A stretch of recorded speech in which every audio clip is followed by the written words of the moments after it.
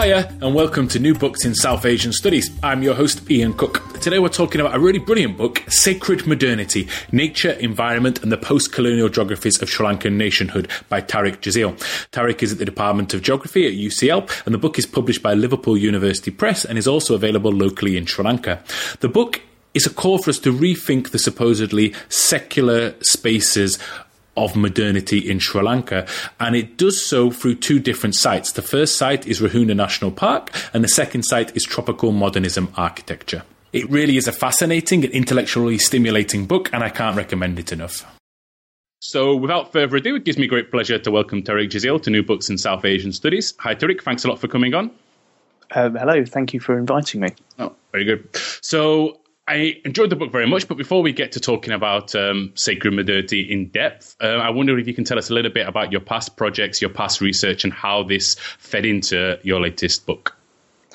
So I guess the book has been a long time in the making, actually, and it's fair to say that my interest in the relationships between landscape, nature, and the politics of ethnicity and difference in Sri Lanka goes right back, actually, to research I did when I was doing a master's degree in cultural geography at Royal Holloway, University of London.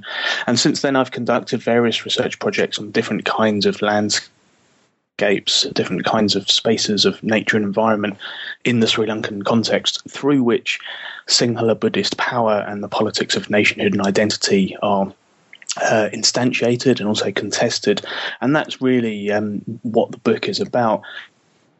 But I guess it's also fair to say that the book is part of a broader, a bigger sort of preoccupation I've had with the relationships between different kinds of spatialities and this very mutable and multivalent signifier, i.e. Sri Lankanness, which I have to say in turn comes from growing up as part of the Sri Lankan diaspora, as someone also of mixed Sri Lankan parentage. My mother is Tamil, my father is Muslim, and therefore I think, I've always struggled in some senses to get to grips with the different and contested levels, locations, and the ways really through which identity is lived and negotiated in the Sri Lankan context. So, the book is really part of that ongoing process to kind of work through some of those issues, I think.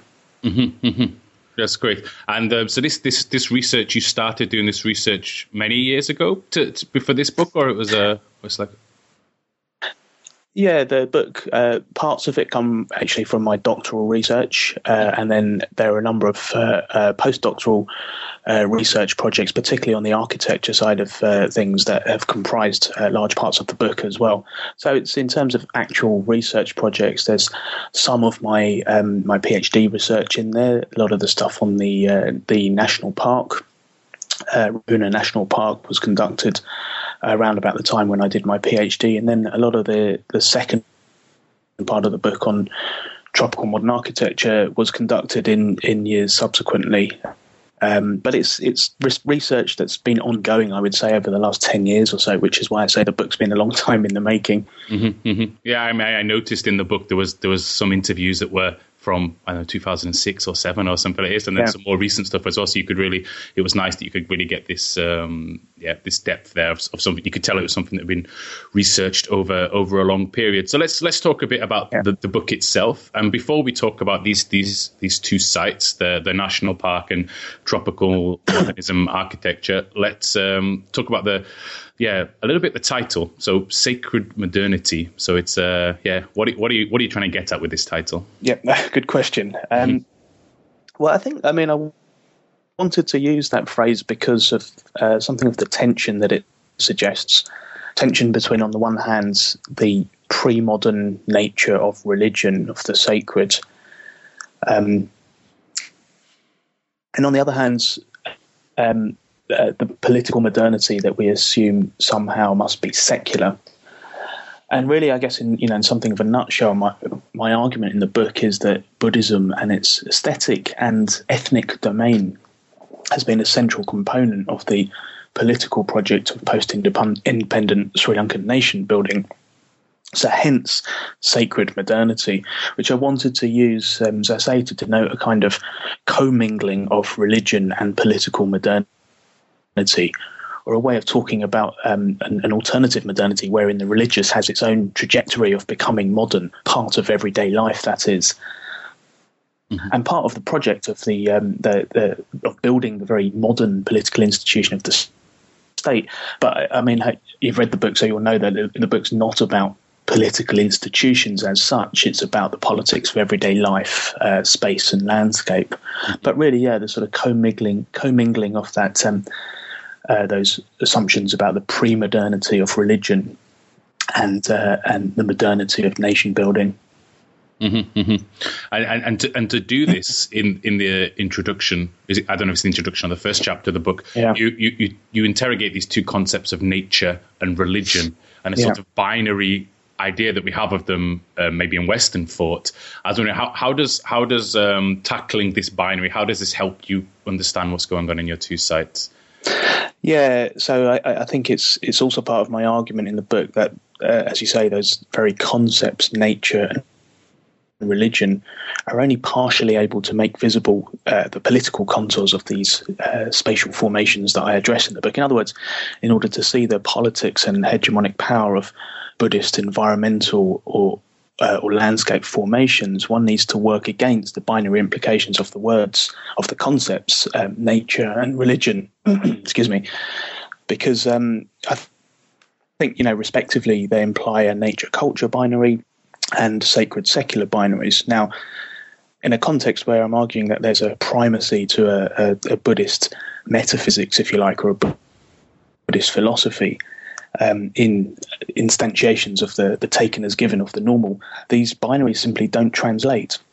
So, there's an important post-colonial methodological point here, which is essentially that as Emily Apter's put it recently in a wonderful book, Against World Literature, that untranslatability is really important here.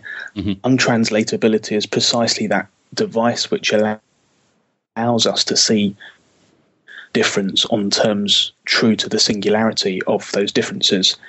And more importantly, I think, if I were to simply translate the Buddhist environmental worldings that I'm interested in as something clunky like Buddhist nature, this, I think, would be to translate out of existence all the specificity and hence political power of those ethnicizing Buddhist aesthetics.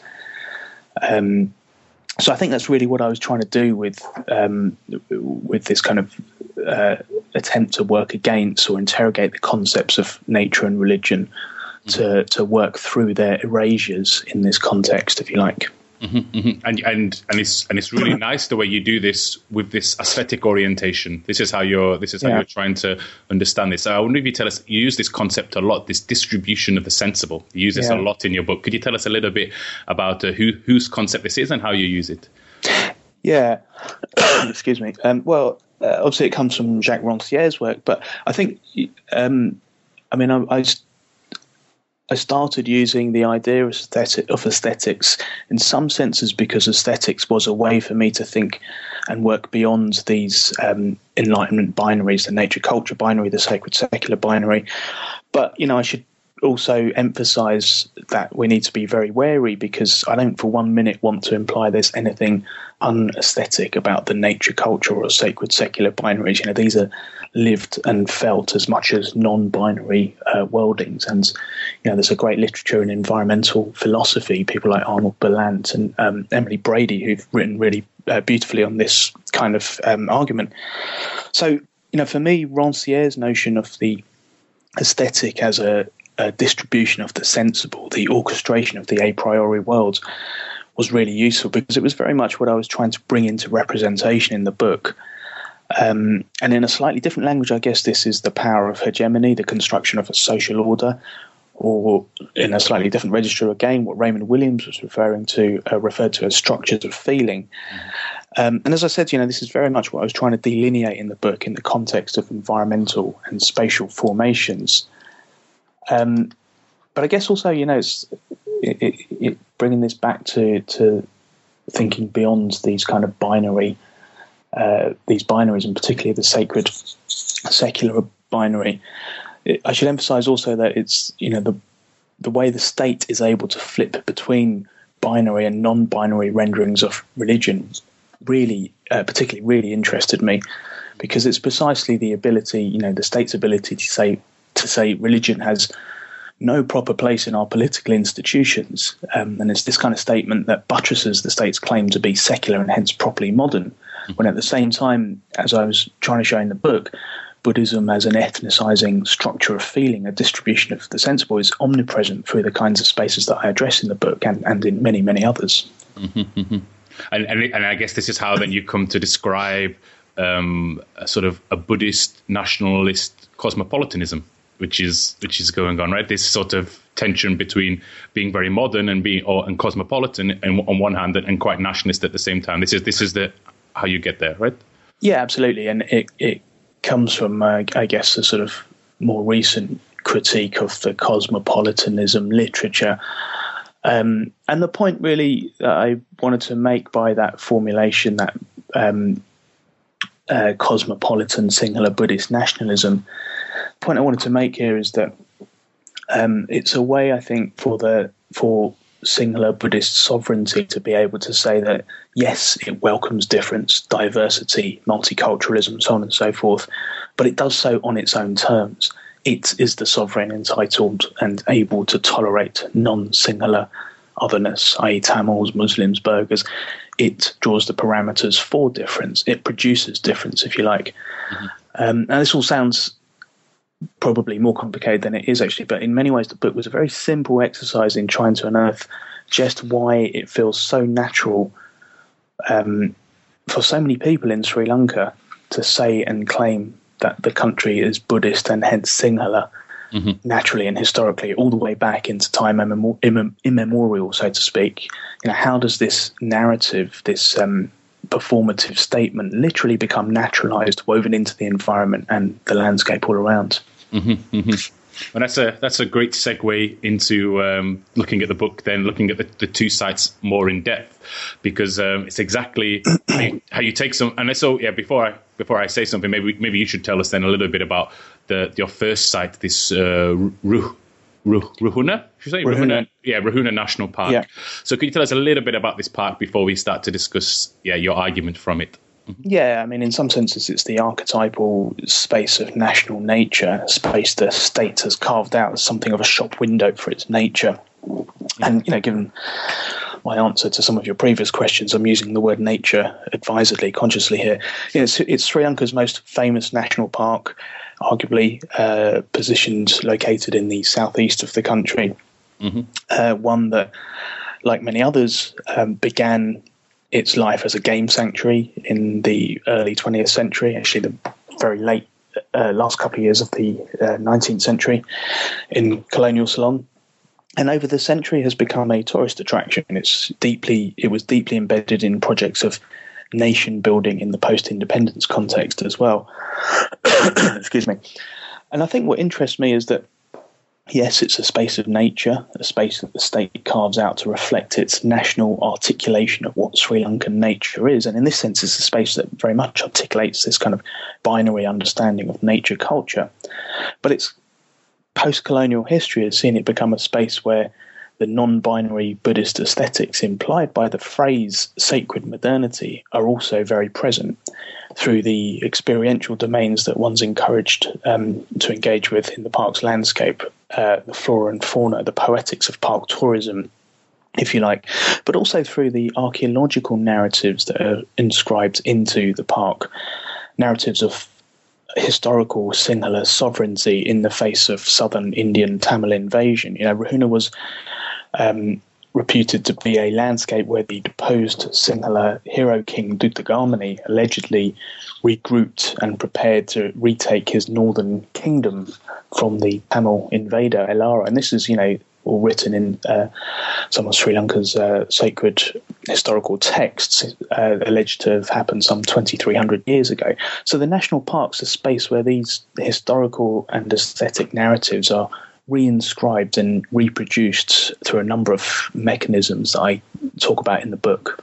And And there's a really nice quote that you have from a sign when you enter the park. I'll read it because I think it really sort of captures this bringing together of this of nature and religion and debinarizing it, bringing it together. It says, and this is how you open the start of chapter 3. It says, "Through these gates you enter a protected area. The animals, birds, trees, the water, the breeze on your face, and every grain of sands are gifts that nature has passed on to you through your ancestors so that you may survive. These gifts are sacred and should be protected. Whisper a silent prayer as you pass through for the protection of wilderness around you and ensure that what you see and feel is passed on to the unborn generations to come." Like, wow, you know, it's very moving. Yeah. That's what you see when you enter a national park. It's amazing. Yeah. Mm-hmm. And so, in this chapter, when you that you start with this quote, you look. What you talk about a little bit here, this inscription, you're looking at archaeology, also historiography on the one hand, but at the other time, you're also describing the experience of being in the park. Right? You're even describing your own feelings of being in the park. So I was wondering, how does this, often very much state-led inscription and also the feeling of being in the park, how do these two inform each other in the production of space? Yeah, so I guess my argument in the chapter is simply that there's a common domain of experience that visitors to the park are encouraged to participate in. And, the portal inscription that you read out is a great example of that, the ways that you're encouraged to participate in this aesthetic terrain, if you like. But my argument is that this domain of experience is neither politically innocent nor is it incidental to the ways that the park has been textualized, written, narrativized through its history. So I begin in that chapter by focusing on the ways that post-independent state archaeology has played a huge role actually in inscribing that Dudhgammini historiographical narrative that I just mentioned within the park's landscapes. And this involved a lot of archival work looking at the Colonial Office and then Foreign and Commonwealth Office administrative reports, archaeological surveys, and also Department of Wildlife Conservation reports from, I guess, around the 20s or 30s onwards. And particularly in the context of archaeological work, you begin to see that from around the 30s or 40s onwards, you begin to see what I might refer to as the Sinhalization of archaeological work in the park, such that state archaeologists were beginning to write into the park's landscapes their own and dominant historiographical narratives, Sinhala historiographical narratives. They were finding in the landscape evidence of mythical Sinhala history that was recorded in these sacred texts, texts like the Mahavamsa in Sri Lanka, and they were restoring these ruins accordingly. Thus, in very material ways, I think building spatial manifestations of a particular type of historiography. Mm-hmm. And Buddhism becomes central to this history writing, but also key is the fact that Buddhism is indissociable from the Sinhala ethnos, from Sinhala ethnicization. But at the same time, you have the development of national park tourism, which was very much part of the post-independent states program of populist nation building. That is, ways of affording the people cheap and easy access to these national landscapes. And you begin to also see in the wildlife magazines and journals of the time the promotion and writing, I guess, of a particular kind of park experience that, as I argue, over-determines the park's meaning. So in other words, that there can be no doubt that these feelings of being one with the universe or the sacredness, which the park's portal inscription asks visitors to experience, there can be no doubt that these are feelings that are contextually located within the terrain of a Sinhala Buddhist aesthetics, of the sacred modernity. That is the book's title. So it's in these ways that I wanted the chapter to make that quite extensive archival research that I did to inform the ethnographic work that was more focused on how the park is commonly experienced. I use my own experiences as a way into that, but I'm trying to sort of reference a much wider domain of experience, common experience, if you like. Mm-hmm, mm-hmm. And there's a part exactly with your experience when you describe climbing up on a hill and really feeling what you're meant to feel in a way, right? Even you as a critical-minded, researcher going there, you even can't. It's hard to escape the feeling. Absolutely, yeah, and in some senses, these are narrative devices in order to be able to bring home the argument. But you're absolutely right as well. It is hard to escape those kind of feelings of being very moved, of connecting with some kind of deep history that's written in a particular kind of way, of being able to imagine yourself in a landscape that's as it was, say, 2,300 years ago or something, Mm-hmm. And this ethnicization of space, and when you move up, it takes on a new dimension in the next chapter, in chapter 4, because you start to talk, I guess, a little bit more politically about how the space, this national park was securitized in terms of a different type of tiger, the Tamil tigers, when they started to make entries into the national park. Yeah, absolutely, and this is another a really important part to the park's politics. Which is simply that during the Civil War, particularly through the 90s and early 2000s, Ruhuna was known by many as the Eastern Front for two reasons, really. One, because within its boundaries, it contained the southern border of the Tamil Tiger separatists' imagined homeland, Elam. And secondly, because in some of its denser jungles closer to the eastern edges of the park, there were encampments of Tamil tiger cadres. These were thick, dense jungles where it was easy for the LTTE to set up camp and evade government, the government of Sri Lanka army. And there were a few incidents in the late 90s, early 2000s when tourists in circuit bungalows in the park were kidnapped by the Tamil tigers, or where bungalows were burnt down, destroyed, etc. And what interested me here was, first, the ways that this was reported in the popular press at the time as the desecration of a particular kind of aesthetic. Right? These were experiences of being in the jungle in particular kinds of ways, as I argued in the previous chapter, that sort of being at one with the universe. That these were experiences of being in the jungle that were being lost or were being placed under threat by the tigers. And second, what interested me were the ways that the popular press began to play with the language of endemic species belonging in order to decry the Tamil tiger infiltration of the park. So in other words, everyone in Sri Lanka knows that the largest big cat in Sri Lanka is the leopard. Mm-hmm. And therefore the tiger has no place in the park. So there was all these kinds of word games around what kind of big cat belonged in Sri Lanka's most famous national park. So, I guess I wanted to show how my arguments about the politics of aesthetics in the park also played into some more obvious and straightforward observations about the politicization of nature and geography. And ultimately, not insignificantly, it was the army, the government of Sri Lanka army, that were able to finally declare Ruhuna safe again for public consumption. Which is not insignificant, because this was a space of nature that had to be militarized, protected in order to become available to the right kind of citizenry again. Mm-hmm. But this was also a space which had which was a pilgrimage site for Tamils as well. I'm correct, right? That's correct. Yeah. So there's some well-known pilgrimage routes through the park. Mm-hmm. Particularly to a spot called Kadragama, that many Tamils, not just Tamils, but lots of Tamils have been doing for years and years, walking for years and years.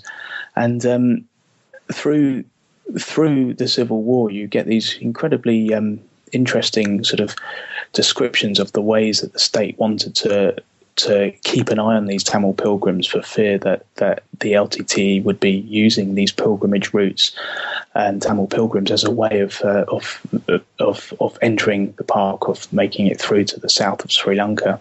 So you have this real kind of surveillance of the pilgrimage routes and the pilgrims that comes out in many of the government reports as well, and the national press at the time. Mm-hmm. Mm-hmm.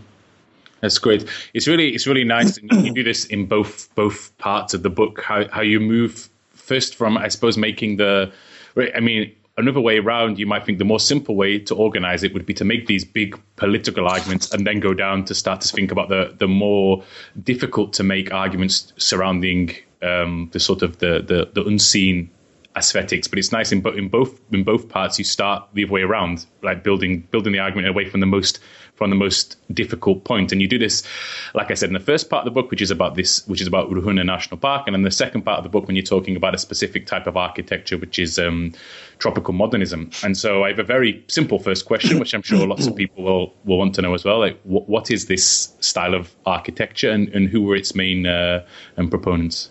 Yeah, a very different kind of space to that which I addressed in the first part of the book, the national park. Sri Lanka's modernist architecture, pioneered really, I guess, by three quite famous architects in the Sri Lankan context: Minette de Silva, Geoffrey Bawa, and Valentine Gunasekara, from around the late 40s, 1950s onwards.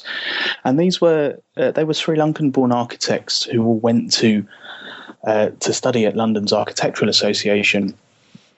And they were massively influenced by international modernism and critical regionalism, the emerging seed of this new thing called tropical modernism from the likes of Maxwell Fry and Jane Drew at the Architectural Association. And essentially, De Silva, Bawa, Valentine Gunasekara were interested in the problematic, I think, of how to translate architectural modernism into something that physically worked in Sri Lanka's tropical environment, in Sri Lanka's tropical environmental context. And, to take this challenge on, they all developed their own styles. In other words, it's fair to say that their work was quite different from one another's, but arguably united by a kind of common desire to build space and spatial experience that melded the outdoors and indoors to build fluid kinds of spatialities where the outside was brought in and vice versa, creating what many architects these days refer to as infinite or fluid kinds of spatiality, where light, air, and where light and air was able to circulate through properties that they built, through space that they built.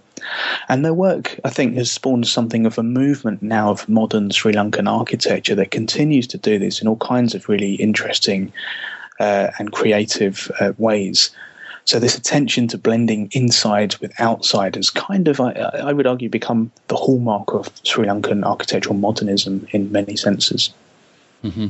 And for example, I know it's in a later chapter, but it's a good example to explain this. There's a hotel that you describe in some detail. I think it's built by Geoffrey Bawa. No, with the where. So maybe you could just describe this a little bit for us, so we can get an idea of what it is to be inside and outside at the same time.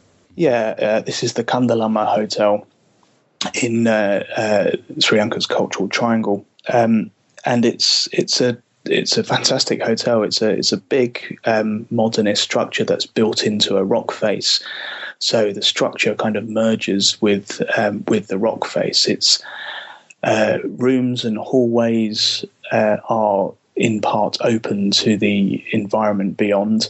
It's planted with lots of native vegetation, such that now it can be difficult to actually, at a distance, it can be actually difficult to pick out the hotel, because it seems to have merged with the planted rock face. And you really do get this sense, moving through this hotel, moving through its spaces, that there is little by way of separation between yourself as you're in these spaces and the environment beyond. And there are all kinds of large features and small details that work to accentuate this kind of spatial experience, the idea that you're part of the environment beyond. So, for example, there are infinity swimming pools that look out to the Kandalama tank lake beyond, reservoir beyond. So such that when you're in one of these swimming pools, if you're lucky enough to be in one of these swimming pools, your view merges seamlessly with the landscape beyond. So it's supposed to create this illusion that you're swimming in the tank with the bathing elephant, so on and so forth. Mm-hmm. So yeah, there's a brief synopsis really of the hotel. Yeah, I have to say, you choose your field sites well, like luxury hotels in national parks, right? Yeah. So yeah, I'm sure it was a very trying field site in this way. It was. But it's nice you describe the feeling, because that's exactly what you move on to talk about in the next chapter when you're making an argument about how built space has effects on people, just as the same way that people affect meaning of built space. So you're talking about the way in which these tropical modernism buildings, how they really having effects on the people who live there, and you do this through building on interviews with people who live there, but also with architects, students, and interns, and this as well. So what's the argument you're trying to make here? Do you mean in terms of the methods I chose, or no? Both really. So why did you choose? Yes, both in the terms of the methods, but also in terms of what effect did it have on people, basically the people who live there as well. Right, I see. I think so. In terms of I did want to. It was my own experience of some of these spaces that initially got me interested in the aesthetic terrains or domains of experience that I saw something in. But I think what was really important for me was to try to allow people to tell me about these spaces. Why were people commissioning this kind of architecture for their own houses? How were architects actually working with these spaces? How were people using and negotiating these spaces in a kind of everyday kind of way? So that's one of the reasons why I wanted to speak with people about these spaces rather than to just try and describe them. Mm-hmm. And in many senses, I think it was really that what came through strongly in a lot of the ethnographic work that I did was this feeling of infinite spatiality, the feeling of not quite knowing when you're inside or outside. That was narrativized in a particular kind of way that connected in many instances with hallmarks or tenets of a Buddhist aesthetics. This idea, particularly this idea of infinite spatiality, and again, people would often struggle to describe this to me in my interviews that were conducted in English, not in a singular language, because they didn't have the words for these kinds of experiences. So these were untranslatable experiences in some ways, and that really kind of interested me, because although these weren't political experiences, these weren't historiographical experiences like many that I wrote about in the first part of the book. They were experiences that people would often choose to narrate to me in and through the register of this kind of sacred modernity that I've been trying to think about. Mm-hmm, mm-hmm. I'm worried now I'm making a unintelligible question, but I just wondered, so how did you speak to these people? How did you get them to talk about this sort of untranslatable or even unthinking experience? How did you get into this? Mm-hmm. Lots of different ways, really. I mean, I chose to do a number of interviews with people who had commissioned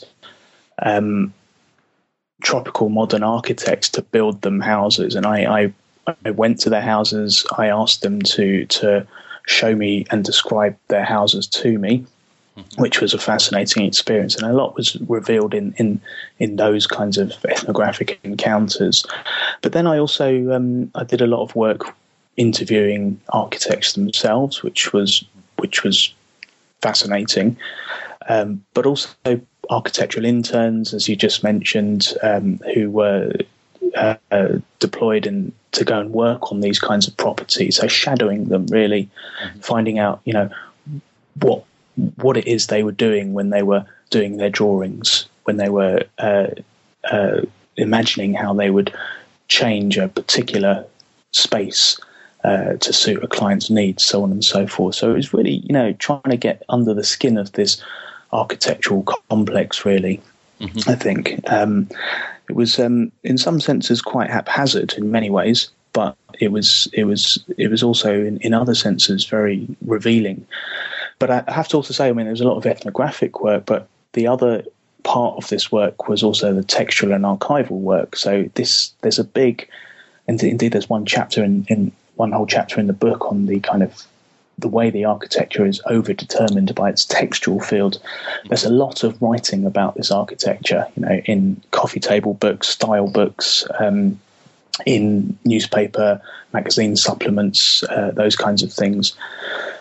So I really wanted to kind of get to grips with all this literature as well, and to understand how the literature was pulling the architecture in a particular kind of direction narratively as well. And the final part of all this, I guess, really is to not underemphasize the role that the state has played in locking the architecture into particular kinds of narratives as well, because Geoffrey Bawa is probably the most famous of these early Sri Lankan tropical modernists in Sri Lanka, was commissioned by the state to do a number of really important national projects, if you like, from around the 1960s onwards. So the Kandalama Hotel, which I just spoke about, was one of those projects. And that was for a national tourism company closely aligned to the state. He was also commissioned to build Sri Lanka's brand new parliament building, and also to build a brand new state university, again down in Ruhuna. Now, this was all at a time when the state the government was building a state in a way that closely aligned itself with a majoritarian Sinhala ethnos. So it was very much an exclusivist kind of state. So the way that this style, tropical modern style, got subsumed, if you like, by state narratives of what an emblematically Sri Lankan kind of architecture should be. And emblematically Sri Lankan meant Sinhala in many ways, Buddhist in many ways. Mm-hmm. Mm-hmm. Yes, is this exactly this way that the impossibility of artistic autonomy, which is exactly this is how you can't escape the context within which you're working. But I wanted to I'm wondering maybe they have, maybe they haven't. Have you sent this book or some writings to these architects that you did research with, and have they or not?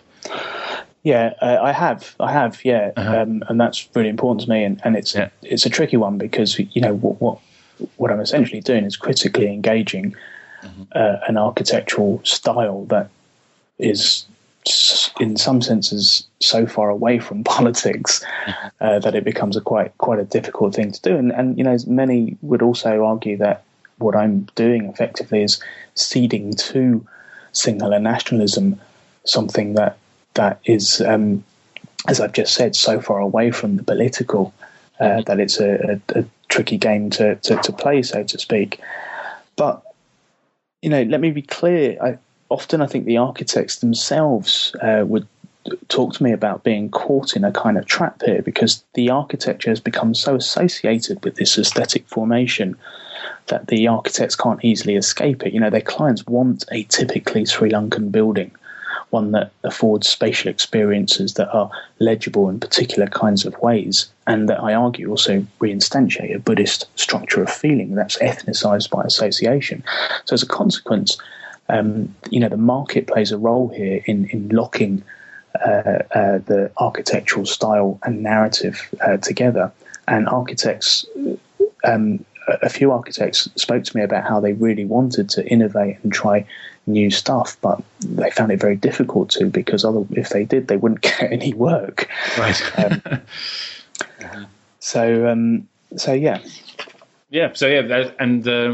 This is, I suppose, this inescapability in a way is a good time then to talk about the sort of hopeful air or hopefulness that you suggest at the end of the last full chapter, and it relates to the wonderful front cover that you've got, which is a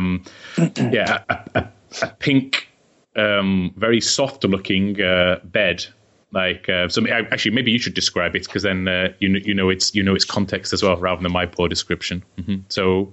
Yeah. It's an installation by a fantastic Sri Lankan artist, Tam Shanathan and Tamil, artist who's based now at the University of Jaffna. And I don't. Will there be a image of the cover of the book on the website? Yes, yeah, there will. Okay, so listeners will be able to see this as well. Right. So it's an oversized red, very sumptuous, velvety looking bed placed right in the middle of a field which is in it's in Geoffrey Barwer's estate, Lunagunga.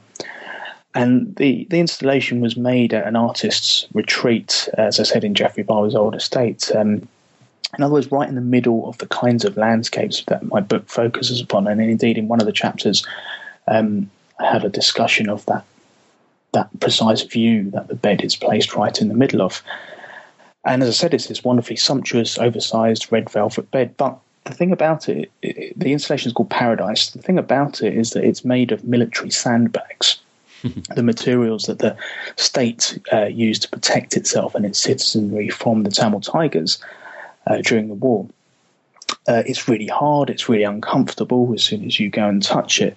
So, it was, for me, is this wonderful statement about how everything that's seductive and sumptuous and evocative in Sri Lanka has some underside to it. There's some other slightly more sinister, ethnicized and militarized sides to these kinds of landscapes. Much like, as I said, with the skirmishes in Rahuna National Park through the 90s and 2000s, it was the army who ended up securing the park and making it safe again for its public. Right, so there's this relationship between the evocative, sumptuous landscapes that I write about here and militarization that I think the installation really nicely brings out.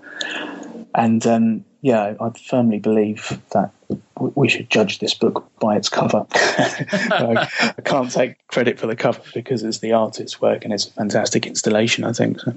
Yeah, and it's a cover that you don't have explained to you until almost the end of the book as well. So it's a good tease as well after such a wonderful front cover. I wondered when you decided to write this book, did it originally start as this project that would bring both the Rahuna National Park and tropical volcanism architecture together, or did you originally envisage them as separate projects? I know you mentioned part of it was based on your PhD research, like the architecture stuff. So when you went to do the research in Rahuna, was this always thinking of bringing these two ideas together? Yes, actually, yeah. I mean, okay. But I think it could have. There could be any number of other sites, I think, of nature and environment in Sri Lanka that one could work through, because my argument is that these are in two very different case studies, in two very different sites, spaces, if you like. There's a common aesthetic domain at work, a common, distribution of the sensible that has similar hallmarks and similar refrains and registers that have a politics to them, that orchestrate the social in particular kinds of ways. So one could choose, I think, a number of different sites. And indeed, when I conceived of the book, I did actually think initially that I would have a third case study in the book, which I'd imagine to be around post-tsunami coastscapes in the south of Sri Lanka. And the way that Sinhala Buddhism had shaped reconstruction efforts, the way the disaster itself had been narrativized, so on and so forth. But that it's not that couldn't be done, but it became a bit unwieldy in terms of actually executing the project or executing the book. So I had to leave that one be. But I have a wonderful PhD student now, Will Wright, who's doing a project on post-tsunami coastscapes in the east of Sri Lanka. So it's not that has died, so to speak.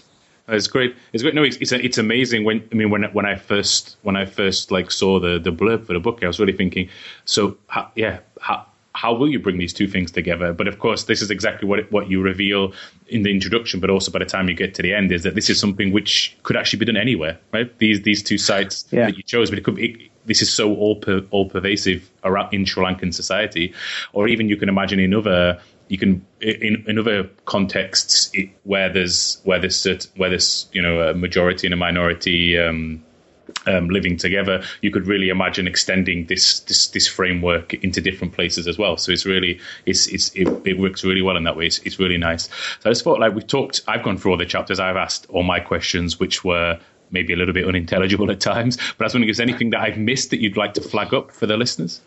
No, one thing that it's I guess important to say, and I should have mentioned it in relation to your question about have I sent copies of this book to the architects that I worked with in Sri Lanka, but it was really important for me that this book became available to a Sri Lankan readership, or a Sri Lanka-based readership. So Liverpool University Press were excellent insofar as they allowed me to seek a co-publication agreement with a Sri Lankan publisher. So the book is available on the Sri Lankan market through the Social Scientists Association as well. So that was really important to me, to be able to open it up to a